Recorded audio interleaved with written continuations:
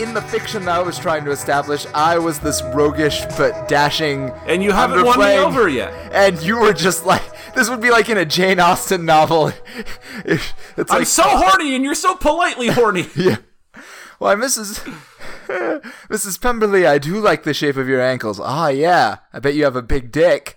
That's basically what just happened. This is the Big Bang Theory.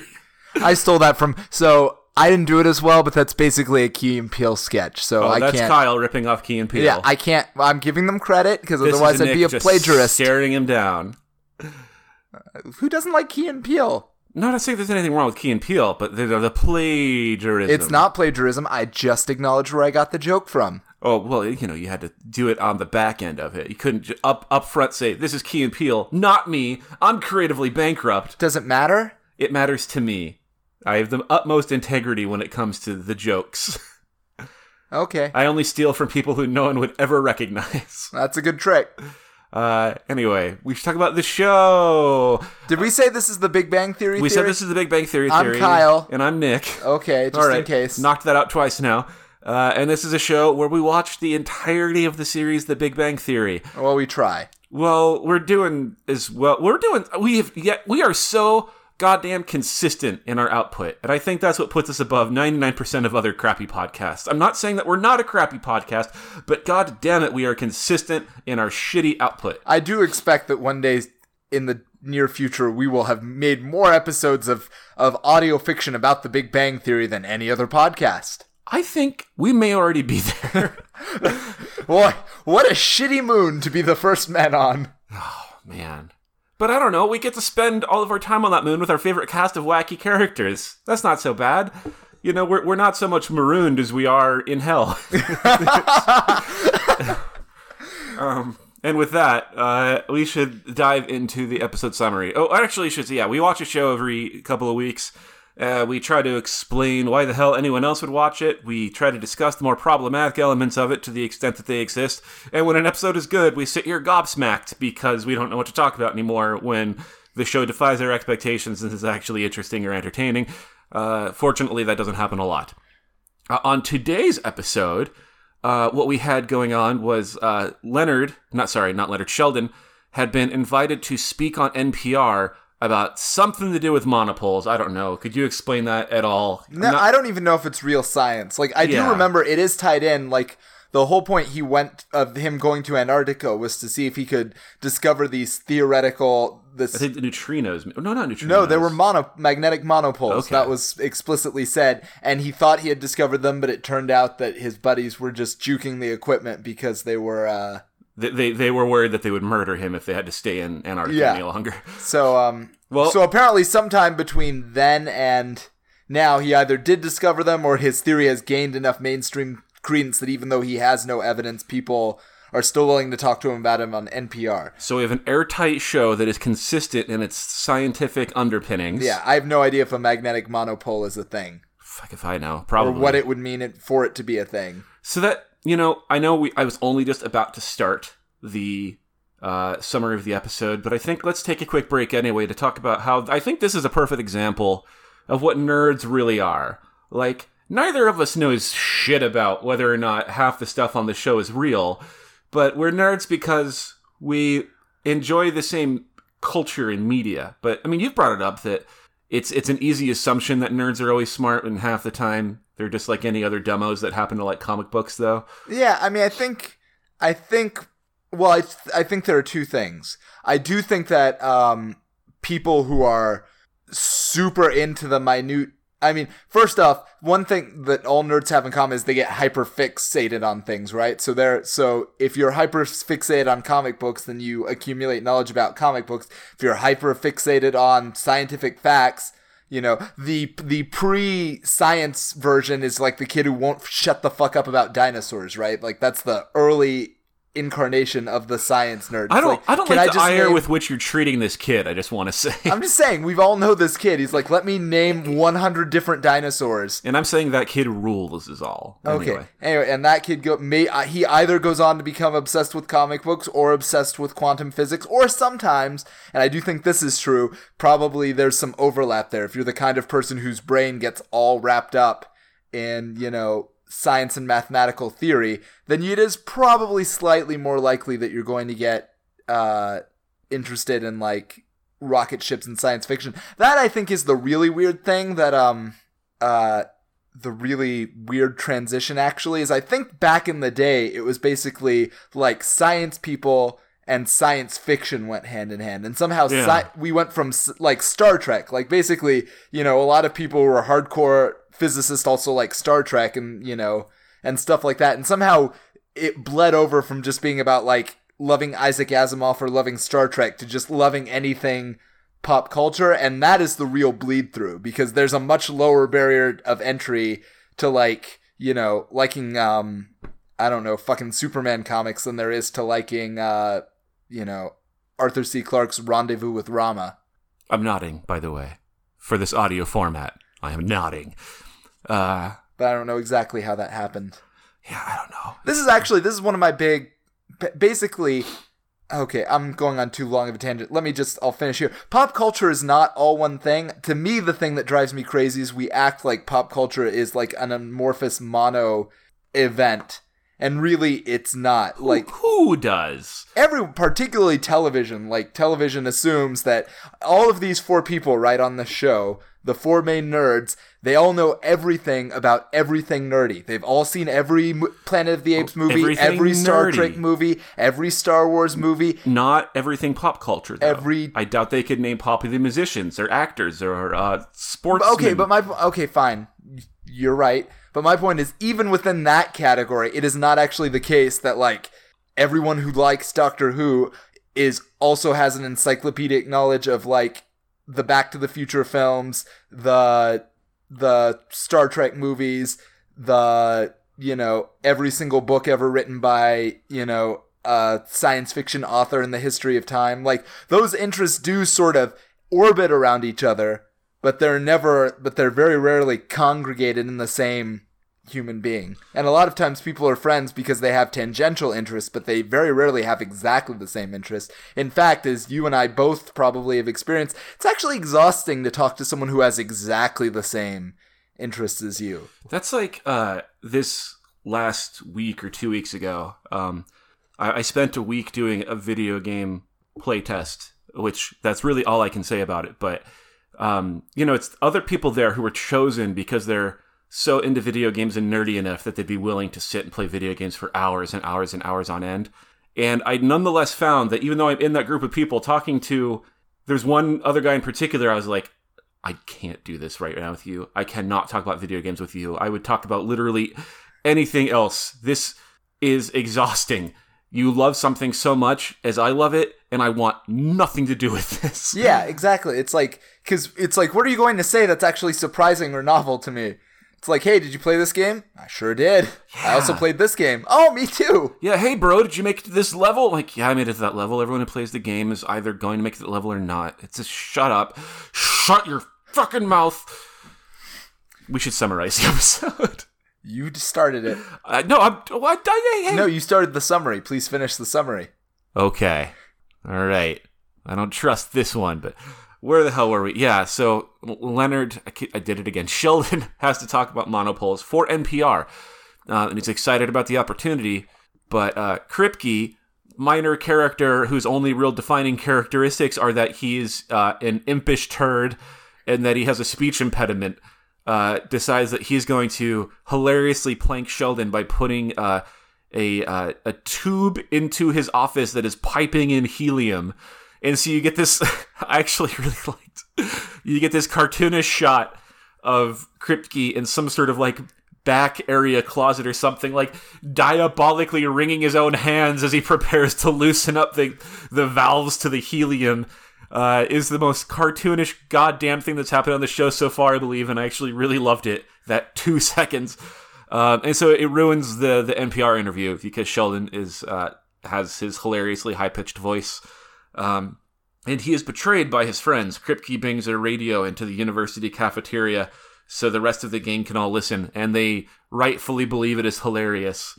And for the second half of the episode, it is Sheldon's goal to wreak revenge and havoc upon Kripke for his diabolical scheme. which he does in turn by setting up a prank that dumps foam, like orange foam, all over Kripke's lab, which seems like a bad idea in the first place, because when Kripke was piping the helium into Sheldon's office, it's just his office. There's nothing necessarily flammable in there. It's not going to be dangerous. It's just going to be a silly goof, which in the worst case scenario would lead to Sheldon being asphyxiated. Yeah. But to dump a bunch of foam in like a lab full of technical equipment seems like a bad idea in the first place. To me, that's me being judgy. But then also Kripke has the university president and a bunch of other hoity-toity types there to explain how his grant funding is going. And they all get dumped with foam. And then a video plays with Sheldon taking credit for it and also acknowledging that Leonard and Raj helped him do it. And so then they all have to live with their embarrassment and shame and wondering what they're going to do with their careers when they're inevitably fired, even though we know that's never going to happen and the idea will be dropped by the next episode. And then the other half of the episode is Wolowitz goes on a date with Bernadette. It's date number 3. They finish up. Bernadette is like, are we fucking or what? And Wolowitz doesn't know how to respond because he doesn't know if he wants a girlfriend or if he just wants a one night of passion with Bernadette. She seems fine with either, but she just needs to know what it's going to be so she can prepare her heart. And so Wolowitz has a meditative date with Katie Sackhoff in his bathtub, imaginary Katie Sackhoff, to tell him that, hey, maybe instead of jerking off to my image in the tub, you should actually just go out with Bernadette, you creep. And so he then goes to the Cheesecake Factory and attempts to win Bernadette back because he hasn't talked to her in a week and she's mad at him by proposing to her. And when that doesn't work well, he comes back later on to to take advantage of a band setup that is there in the dining room of the Cheesecake Factory, so he can serenade her from a keyboard about how wrong he was and how he just wants to make it up with her and be with her and go on this 4th date where apparently they're going to bone each other's brains out or whatever. And she finds it incredibly charming, and that is the end of the episode. And that was season 3, episode 9, title of which this week was The Vengeance Formulation. God, that sucks. I'm officially ending this game. I never enjoy it. It was fun at first when we were like, oh, it's probably going to be a bad title, right? And it is consistently done in the grave. Well, why is it such a, like, why did they think that they were going to be able to come up with episode after episode of the blank, blank, blank, and think that it was going to work? Why do they even have titles? Honestly, why do sitcom episodes need titles? I don't understand it. Well, that I know. That's because back in the syndicate. I mean, actually, okay. So I'll admit I don't know why they do anymore, but I'm sure that back in the day it had to do with how syndication and TV guides worked, right? Because you actually had to decide in advance before the episode started. Oh, and they didn't have TiVo yet, so you literally had to pick up your magazine, look at what the episode was going to be about, read a description of it, and decide if that seemed worth like 30 minutes of your time that night. Kyle, and so whatever you just said is fucking crazy. Do you think anyone that watches The Simpsons was looking at the TV guide and going like, I love this show, I watch it every week, but do I want these specific antics from Homer this week? Here, if that's not the if there isn't some if there wasn't at some point some demographic people who did that, why did TV guides exist? I think they existed just to show you when television was happening. Then why did they include descriptions of the episodes? Because they are fools. They went above and beyond, doing work that was unnecessary. Taking a plane break! Welcome to the jungle! We got fun and games! We got everything you want! Tell me the next line. I can't do it. No, we know your pain. No one can do it. I just know the line after that is, you're a very sexy girl, very hard to please. Jungle! Welcome to the jungle. This is a different podcast now.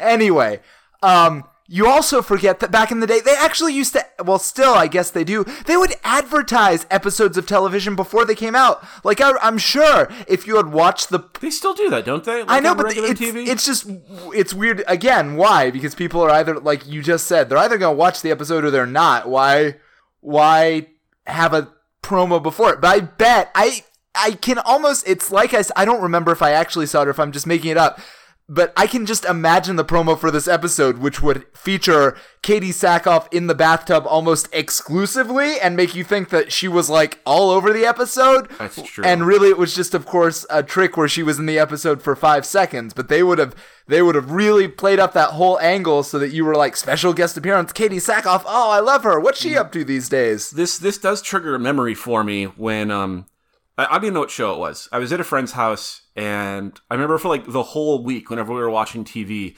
it was the same commercial over and over again for some sitcom.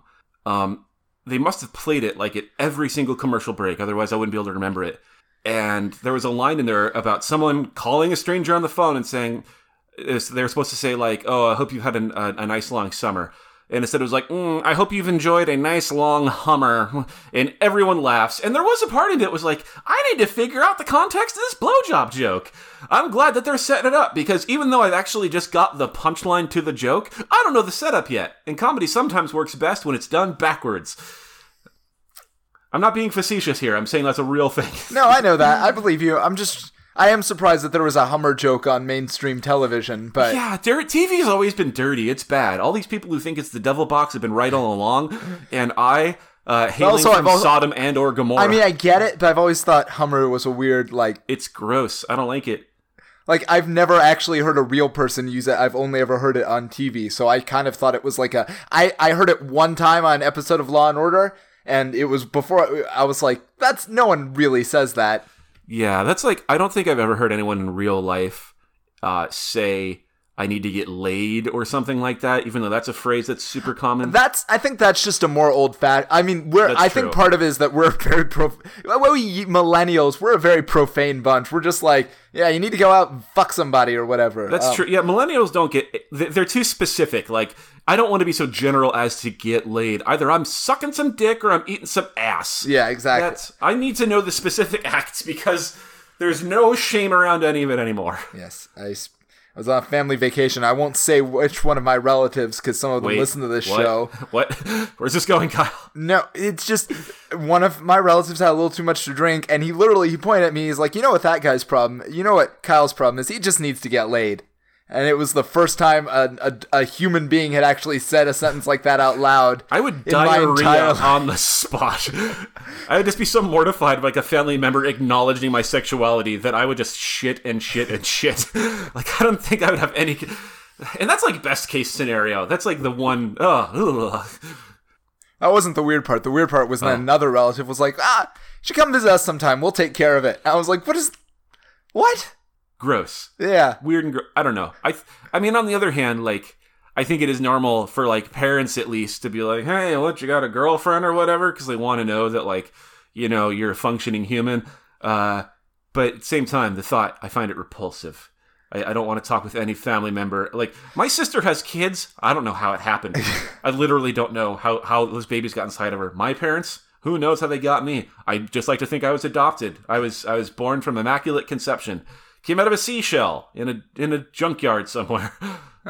That's a nice mix of like postmodern imagery and the Aphrodite myth. I appreciate what you're going for. Thank you for acknowledging my mixed cultural sources. What was I going to say? Oh, you did it. So you almost had a weird... So right at the beginning of this episode, I thought it was weird because he goes on he's on the basically Bernadette's front porch.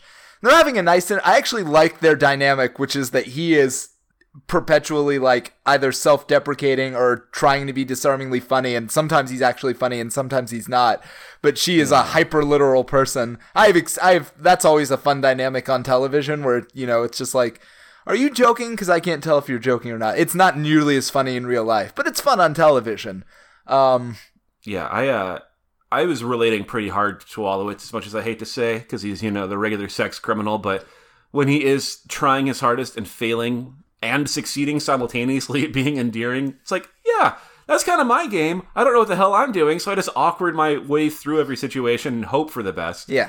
But you just reminded me, too, of, like, the taking things literally. I went on a date once, and we were looking, we were in a museum, and there was a stained glass painting from, I don't know, Ye Olden Times. I just said stained glass painting. Stained glass window from Ye Olden Times, and it had the word justice spelled on it. But the U was a V, which makes perfect sense. But I made a dumb joke about it where I was like, those idiots didn't even know how to spell justice back in the day. And she very patiently, the video I had to do with, explained to me. And did you want to die the whole time? It was the worst. There's nothing worse than pretending to be dumb and then someone being like, no, I'm pretty sure they're actually stupid. Oh, it hurts. It hurts so bad. And then there's the extra dynamic too. It's like, how dumb must you be if you think I'm that dumb? Oh God, we're spiraling now. We can never be together. Oh, yes, yeah. I like that. That's funny. But I was going to say at the end of that, so she's like, you need to decide before we bone what you want between the two of us. And then she leaves him on the front porch. And then he immediately in the next cut, he's at the apartment. He doesn't go home. He goes straight to Leonard's and like starts telling them how the date went and eating the fridge. I was like, who goes from a date directly to like their buddy's house? And you obviously had a story, so I teed you up. I don't have a story. I was just saying that was a normal thing in my life when I was still in a small tight-knit community. And when I go back to Montana to visit my friends, that is still a thing. There's like a friend or two who have like, they're just like the central hub area, and that's what's happened with Leonard. Like in a video game, you go there. It's like here's where the blacksmith and the potion seller live, and also the tavern. That's exactly it. Get some gossip, pick up some side quests. Instead of like the potion seller and the blacksmith or whatever, that's where you go. You bring a 6-pack of beer, you get some drugs, and you watch a movie and you talk about your feelings. But it's always a come and go kind of thing, and I had that as a kid too. And I don't know if that's like a normal thing anymore, like when you're younger. I know that as an adult who left my home and has had to like make new friends all over again, like a lot later in life, not late in life, but like they had to start over. For you, pretty late in life, let's say. My 30s. I moved to LA when I was just about to turn 33. I was already bad at making friends, and I've always been lucky enough that I've just been forced into communities, and coming out to LA was a lot harder. And so I don't have that anymore, but I think that's a pretty normal thing. Like, I remember, like, once... Did I ever tell you how I broke up with somebody because of the director's cut of Dark City? I feel like I brought that up on the podcast. Multiple times. Yeah, but afterwards, like, I went back to my friend's house after a breakup, like, with everyone just hanging out. And it was just, like, in the show... And we talk because we're all friends and we know each other and we spend a lot of time together. Yeah, that does sound delightful now that you mention it. I guess I kind of remember college being a little bit like that, although not very much. For other people, at least, they had dynamics like that. I am the lone wolf, of course. Lone gunman, as it were. If I weren't ashamed of how dumpy the area I live usually is, I would invite people to come over and do that a lot more. Yeah. Basically, I just want excuses to make big meals for people. That's what I want. I want to be very domestic for my friends. You should do that. Well, hey, buddy, maybe after you're done with this, I can make something, huh? That'd be great. All right, I got the ingredients from some stir fry. Well, how about a stir fry? We should talk about the goddamned episode. All right, so people actually have friends in places they live. Okay. I mean, it's basically, so yeah. Sheldon tries to get back at Kripke. That's not very... I feel like that entire half of the episode was pretty perfunctory. The only thing that was interesting about it is that when Sheldon is having the most humiliating moment of his life, all of his so-called friends are laughing their asses off at him. Which, again, I don't know if that's really, like... I'm trying to think if you were getting horribly pranked on, the radio. National radio. Yeah, would I be laughing or would I be, like... trying desperately to rescue you in that moment? I don't know. We should focus on that a little bit, because I've had the same thought during that part, and I was thinking about this the other day too, but I was thinking about it in terms of comedians or nerds or like funny people or more broadly weaklings, and how I feel like in my life I don't have a profound sense of dignity. Like if I'm humiliated in public, I just kind of roll with it because I'm like, that's life. Stupid things are going to happen and it's going to be funny. But then I remember like some people cannot handle that. No. And become genuinely like insulted and will freak out because they have to like have their honor and their respect or whatever. They'll kill people. Yeah. And I find that kind of disgusting. And I feel like it was kind of the same thing here where if that were to happen to the right person, they would very easily laugh it off because it's a silly thing. But I really don't think Sheldon is that type of person. And I think his friends would recognize that. And so I'm not... You could say it's inconsistent with how the characters normally are, whatever's going on, but all of Sheldon's friends in this episode, I think, are monsters. Yeah. Like, as they usually are. That was how I kind of felt. Like, if it were to happen to Wolowitz, I feel like Wolowitz could play it off and everyone would laugh. Wolowitz would be sad, but people would be like, come on, this is just another one of your latest wacky hijinks adventures. Like, you're going to be fine. But when Sheldon is humiliated like that, by his nemesis, no less, short of Leslie Winkler, who apparently is no longer on the show, R.I.P., that's like a real serious thing. Like, I don't know how I would even handle it, honestly, if it were my regular life and if I got pranked real hard on a show like that, I'd be fine.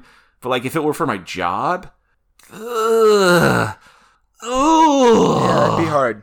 I mean, they do, like, Leonard laughs, but he obviously, you don't see it, but he goes back and he commiserates and tries to help Sheldon feel better and comes up with a ill-advised plan to strike back at vengeance and everything. So, I mean, I feel like they kind of try to rally, but it's just the sheer glee that they're having when he's being humiliated is a little disconcerting. Oh, I remember. So, no, you're just talking about how Leonard is understanding and tries to help him get revenge. Raj will not let it go. No. He thinks it is the funniest fucking thing he's ever heard in his life and will not stop making jokes about it. And, like, Sheldon is despondent. He's like lying in his bed, not willing to ever get up and come out again until the correct revenge plan is articulated. But it's like he's in a real low spot, and Raj will not let up. Again, I'm not actually sure that's that. Like, again, Raj does not have a well-defined character, but one of the weird things that does seem to define his character is that he has basically, even like next to Sheldon, or arguably even less than Sheldon, he basically has no emotional intelligence. Like, it comes out less because he's less obsessive. So the reason Sheldon not understanding people or what they need or want is more prevalent on the show is because he's constantly trying to get his own way. Raj is much more content to let other people have their way, but he will just kick a motherfucker when they're down every time. That's true. That's probably because he was raised in a caste system. And so he's like, when people are less fortunate than you, that's how it's supposed to be. That's their lot in life. The divine order of things. Yeah. I shouldn't say things like that knowing so little about the caste system, but there we go. I think I don't know if it's still a real thing or how prevalent it is or what. I don't know.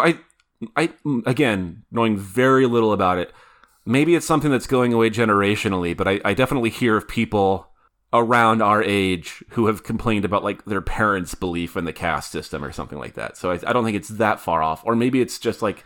basically, I guess what I'm saying is I don't know the difference between a caste system and just good old American racism, which is like those people are lower on the food chain than us and deserve to die. I think the difference is that we lie about it in the U.S. That we say everyone has the opportunity to grow up and to get their money and get their good life, instead of saying like, nope, that's you. Sorry, this is your life. And it's all, no, I was going to say something and it's just going to get too sad. We should start wrapping up. I will say Raj gets a good joke. I think this was the first... So, I know so little about India that I realize I don't know what their language is, other than English. But Hindi? I want to say Hindi. That sounds right. I don't know. Because what I thought was, if not a great joke, then at least one of the first multicultural jokes on this episode that wasn't entirely racist, which is he's like, yeah, I remember one time I was on the Indian radio. I was the third caller to come in and say the catchphrase, which was, and then he proceeds to say something in another language, and they'll look at him. He's like, oh, it just means, what a great radio station. Yeah, that was nice. That it was just kind of like a silly, wholesome goof, in that it did not turn into Raj or anyone else being the butt of a racist joke. Yes. So yes, that was good. Hooray for that. All right. Now we're wrapping up. And so, as always, remind you that the show, if you're listening to it, you already found it. Congratulations. You're way ahead of the game. You should tell other people about it, and you should tell them that they can find it just about anywhere. It's on iTunes. It's on Spotify. It's on all the big podcatchers. Whatever. It's easy. We have a Twitter feed. Well, not a feed, but a Twitter, which is BB Theory Squared.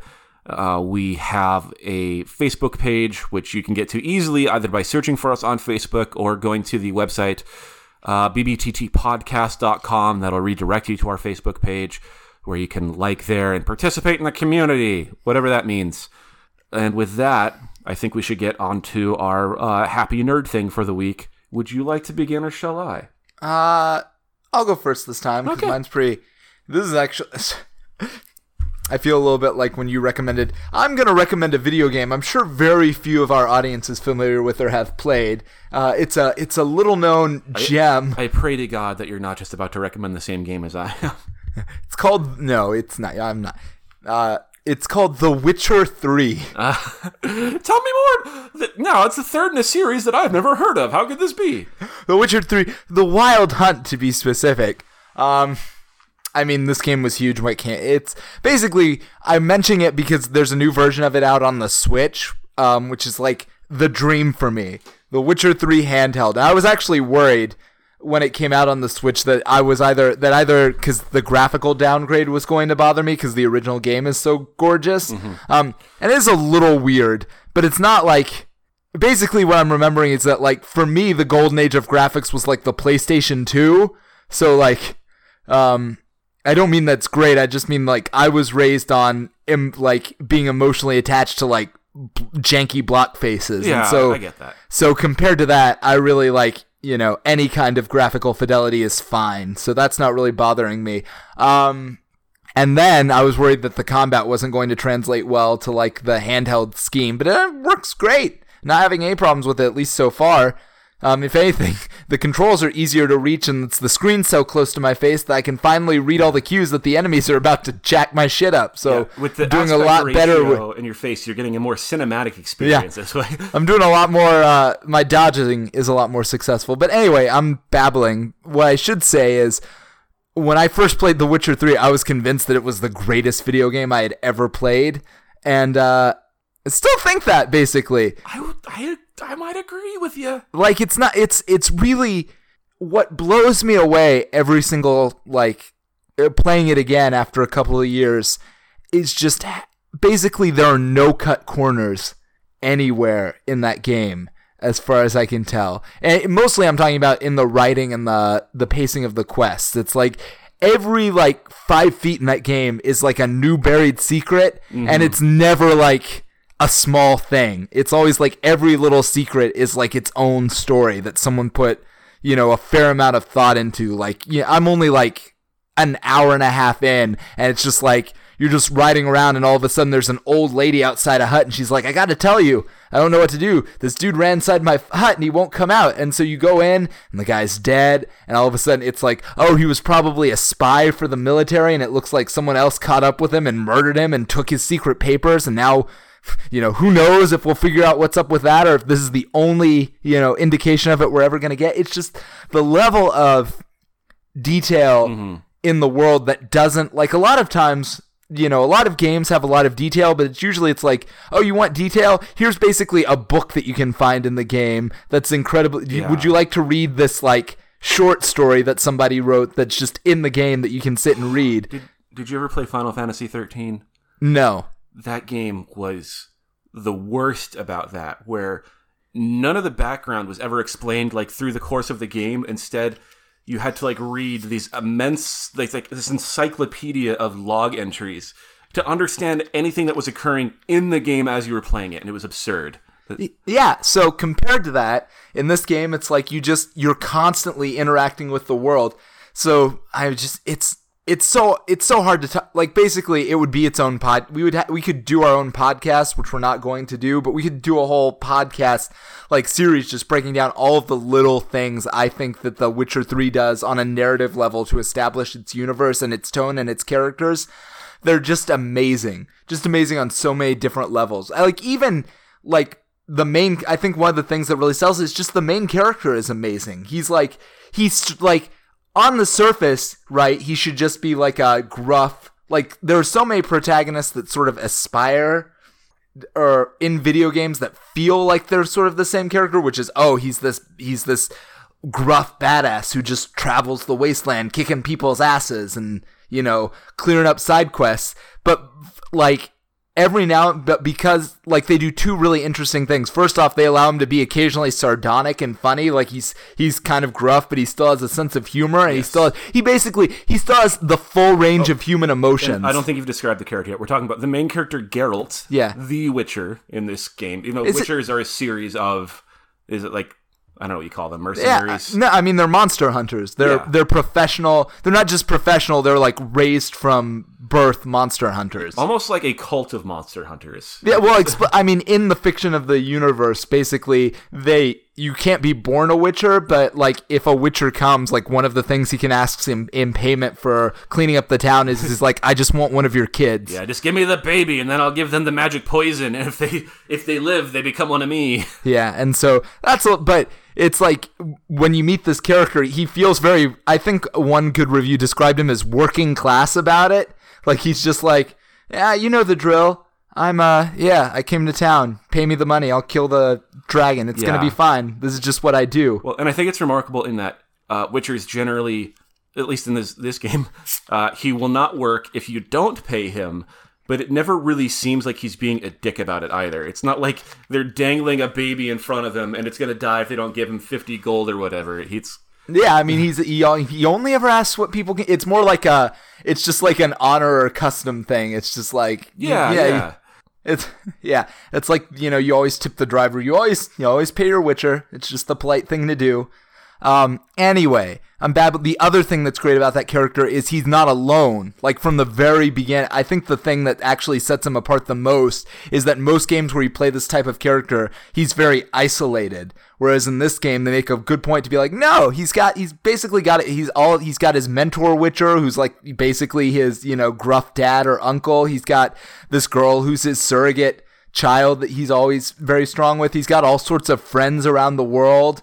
You know, so you feel, despite the fact that, I think that was the main thing that struck me, other than how good the story and immersion was, is that I think most games fail at the first hurdle of introducing their protagonist by making them too isolated. Whereas it's much more easy to, like, in fact, even in most games, they introduce you to, like, your family, and then, like, the first thing you do in, like, the very first level or first mission, or the story usually starts with, oh, and now you're separated from all of them, and you have to go out into the world alone. It's like, you meet your mom for 5 minutes, and then she's like, well, see you, have fun on your quest storming the castle and defeating the evil overlord and discovering that you're the chosen one. And it's like, nah, whenever you want, you can just go back and, you know, see how Vesemir's doing. Mm-hmm. You know, check on your girlfriend. You have like an actual home. You're not just a wanderer who's been going from location to location completely aimlessly wherever the wind takes you. Like, no, you have people. Like, yes. That's really, in its own way, that's almost as touching a fantasy as the whole being an invincible monster hunter, badass, you know, can bang any woman he wants thing. Yeah, until you face a drowner that is one level higher than you. Then you're all fucked. I don't know. Maybe they just, like, now that I think about it, it's possible that they just, because I'm playing, like, the debugged edition that's like multiple years and iterations after the first version I played, maybe they just changed the difficulty on it, but I'm playing it on hard mode and I'm having a much easier time than I did when I was first playing it. It's probably because you know what you're doing this time. That is also true. It's like my reactions are weird, like a lot more baked into my muscle memory than I had realized. Yeah. Anyway, Witcher 3, if you ever played it before, then it is still amazing, even on the Switch. And in fact, it's more amazing because you can take that shit with you. And then if you haven't played it, what the fuck is, you know, if you like video games, you should play it. I will fully endorse this recommendation. I played it on the PS4, and I invested 200 hours into that game.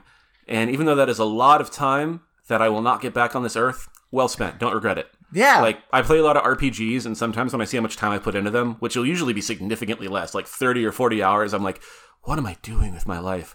But no, Witcher was like, great experience through and through. Love that game. All right, I'll give my recommendation. I'll keep it short. I am going to recommend an older game as well, older than The Witcher. I'm going to recommend Katamari Damacy. Yeah. Which I just downloaded about a week ago on the Switch, and I played it when it first came out on the PS2, and we love Katamari. I didn't play the other ones because I think the next one came out on the Xbox, and I never had an Xbox. But I got the re-release of the first game on the Switch. And for people who don't already know, Katamari Damacy is a game where you play as the prince. You're a tiny little green guy, or a tiny little guy in a green outfit anyway, and your entire job is to push around a gigantic ball that grows larger and larger as you pick up objects, and in turn allows you to pick up larger objects, and so it just keeps growing and growing and growing, and that is the whole game. That's it. Your dad is the king of the cosmos. He rules. One night he goes out and he's partying too hard and he gets drunk or whatever. He accidentally destroys every star in the sky. And so then he sends you to Earth to pick things up and to send them into space to turn them into new stars. And what I was thinking about when I was playing it these last few days is it's just such a pure gaming experience. Like, it doesn't try to like bog you down with 100 different mechanics. The story is there, but it's very thin. It's fun, you know, that like, oh, this is wacky. My dad destroyed the universe essentially, and now I have to go fixing it by picking up bottle caps and then buckets and then dogs and people and islands. Also, I can make space whole again. And I don't have a whole lot more to say about it other than that it's such a peaceful, pleasant, enjoyable time. And if you've never played Katamari Damacy, I really, really, really recommend getting it on the Switch. It's better than it was on the PS2. Because the resolution is better, and there's like so fewer frame rate issues, which were a big problem on the PS2 version. Like, of course, it was playable; it was still a great game, but now I think it is better than it's ever been. The only disappointment I have is I think I like the second game a little bit more. It just had more diversity in its levels. Yeah, a lot of people have said, I've never played either one, but a lot of people, it's just surprising they didn't port the second one at the same time. Like, it would have made almost more sense just to release them as a 2-pack. That would have been great. And they didn't, and that's fine, because the first game is still great. If We Love Katamari is ever re-released, I'm just going to consider that a gift from God, that I've been living my life right, and I'm finally getting some sort of payback for it. So, but yeah, 2 very different games. The Witcher 3, where you are a dedicated professional monster slayer who can shoot fire from his fingertips and goes around bedding comely lasses. And then Katamari Damacy, where you're a tiny little boy that rolls up the universe. Yeah, I think that's, I mean, it's not like we both like each other's games, but I think our recommendations basically encapsulate whatever the difference is between us. I think you're right. I don't like that you're right, but I think you're right. Yeah, I mean, I don't know exactly what it means, but it just feels right.